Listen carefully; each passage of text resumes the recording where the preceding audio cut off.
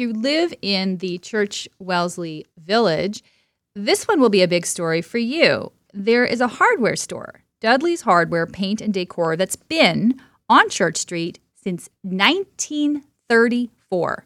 It's right next to Barber Hall Park and the 519, which is a nonprofit that helps vulnerable people and families in the area. It's been a fixture. I mean, there are very few businesses you can say, small owned stores, not chains, that have been in one location for that long and have served their community and have become more than just a store, obviously. It's a place where people know you get that sort of personalized service. Well, unfortunately, the owner, Steve Dawson, who's worked there for 2 decades now, he said, you know what? I cannot afford to keep my store open anymore. He said that on Sunday morning, for the 4th time so far this year, his window was smashed. There have been frequent thefts. Staff have been spit on, physically assaulted. He added that he's watched the neighborhood also steadily decline to what he says is beyond a crisis. This according to CP24, a report that came out just today. So what is happening in the Church Wellesley village that would provoke this kind of response, this kind of store, a fixture in the community, to close? He cited things like violence, harassment, vandalism, people at the back of the store shooting up, injecting in the back of the store, blood splattering all over the place. Quote, I'm lucky I can keep my staff because most would just say, I'm done. Well, a lot of people are saying, I'm done and this has to change. And one of them now is Phil Parsons. He is organizing a protest this Saturday. He's a resident of the neighborhood for more than 25 years, and he's done too. He's here to talk about that protest and just why he's holding it. Hi, Phil. Hi, good morning. Hi. Having a bit of trouble hearing you there. You're organizing this protest Saturday morning. Tell us why, in a nutshell, you felt it important to get people out for a protest in the neighborhood. Okay, well, one of the things that, myself and the other organizers want to make this very clear is that we are not anti-homelessness. We are not anti-mental health and addiction. We are anti-violence. We are anti-harassment. And we are anti-vandalism in our community. It has gotten to a point where, there are times you just don't feel safe walking down our street, even in the middle of the day. And it just doesn't seem to be getting any better. And we are protesting we will be protesting like we did years ago when we protested for our rights and we had the AIDS rallies. We closed down that intersection several times. This time we're fighting for our security and our safety and, the businesses and residents of our area. Tell us about the changes you've seen in the neighborhood. You've been there for 25 years. When did this start happening? I would say it really started happening 5, 6, 7 years ago. When I first came to the area, it was a welcoming, safe area. Barber Hall Park, which used to be Coster Park, my friends and I would sit there at all hours, of the night, on the weekends, just chatting, hanging out. It was a safe space, and we all knew it was a safe space.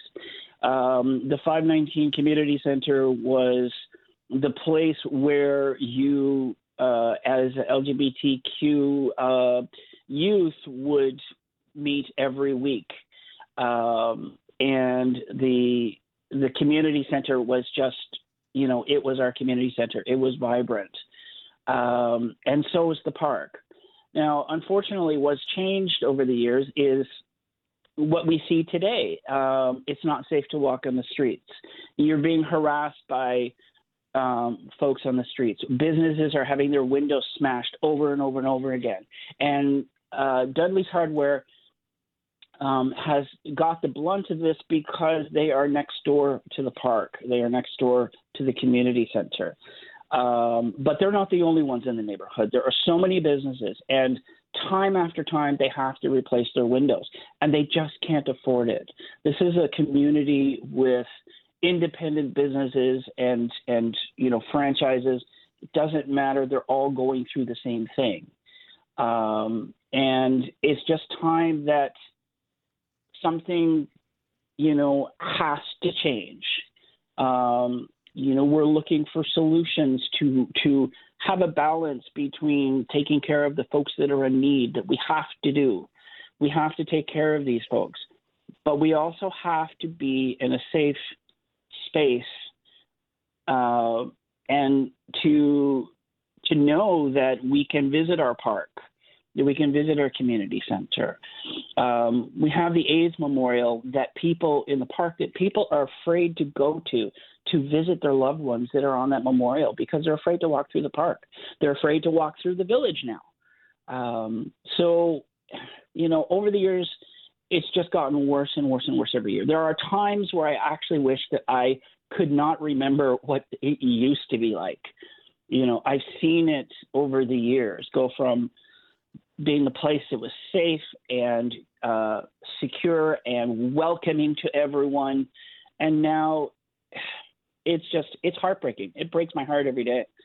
Well, it does sound heartbreaking. I live in Cabbagetown next to the village. I don't go through the village that often, but I have. I have not personally felt unsafe. But again, like I said, my visits there are not regular. If I were living there and living under the situation that you're describing, I would be livid. Now, who bears responsibility for this? You mentioned the city, people as the police, obviously. Then there's the 519 as well. Who should be handling this situation? Well, who should be handling it? That's what we need to find out. Our city councilors, our mayor, our members of parliament, our members of provincial parliament, all three of these folks need to sit down together to come up with solutions, because at this point, nobody wants to take ownership of the problem. And if they don't start talking to each other and get them together, then there's not going to be a solution.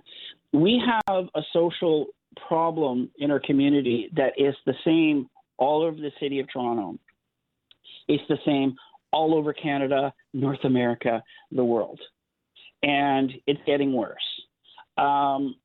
But there are places in the world that have solutions, that have programs that are working and successful, that are balanced so that you can take care of the folks that need help and still have a vibrant community where residents can feel safe. So there has to be a will to search for that answer. And we just don't see, we have committees. We talk and we talk and we have committees. And at the end of the day, the committees don't come up with a solution. We just talk about what the problems are. So we've identified the problems. Now we have to get serious about finding a solution. Okay, well, you're taking that step. We just have a less than a minute left, so I want to ask if give some details on the protest on Saturday. Where should people show up if they want to make their voice heard? We're going to be meeting at the intersection of Church and Wellesley, and at 12 o'clock on Saturday. Weather's supposed to be good. And we're going to start the protest with an old-fashioned sit-in. We're going to be blocking the intersection, as we did so many years ago.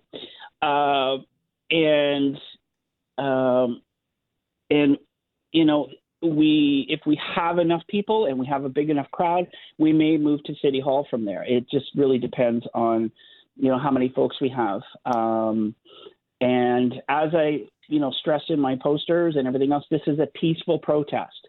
Because if it's not a peaceful protest, it completely defeats the purpose of our protest. For sure. So once again, it's Saturday, 12 o'clock, the intersection of Church and Wellesley. We need everyone out there. It doesn't matter who you are. We need you there. This is our community, and, we are in one of the best cities in the world, and we're really trying to, make our streets safer again, but also have that balance of taking care of folks that are in need of any sort. So, Phil Parsons, thank you so much for joining us today, and thank you for taking this initiative. A solution definitely needs to be found. You're listening to Phil Parsons, who is organizing this Saturday's protest. He's a resident of Church Wellesley neighborhood. Canada may be known for its landscapes and friendly people, but beneath the surface lies a darker side of crime, history, and the paranormal. Since 2017, the award-winning Dark Poutine podcast has explored the shadowy corners of the Great White North and beyond, delivering chilling tales from a uniquely Canadian perspective. Hosted by Mike Brown and Matthew Stockton with over 300 episodes and fresh releases every Monday, Dark Poutine is your weekly ticket to the creepier side of Canada. Listen to Dark Poutine on Apple, Spotify, Amazon Music, or wherever you get your podcasts.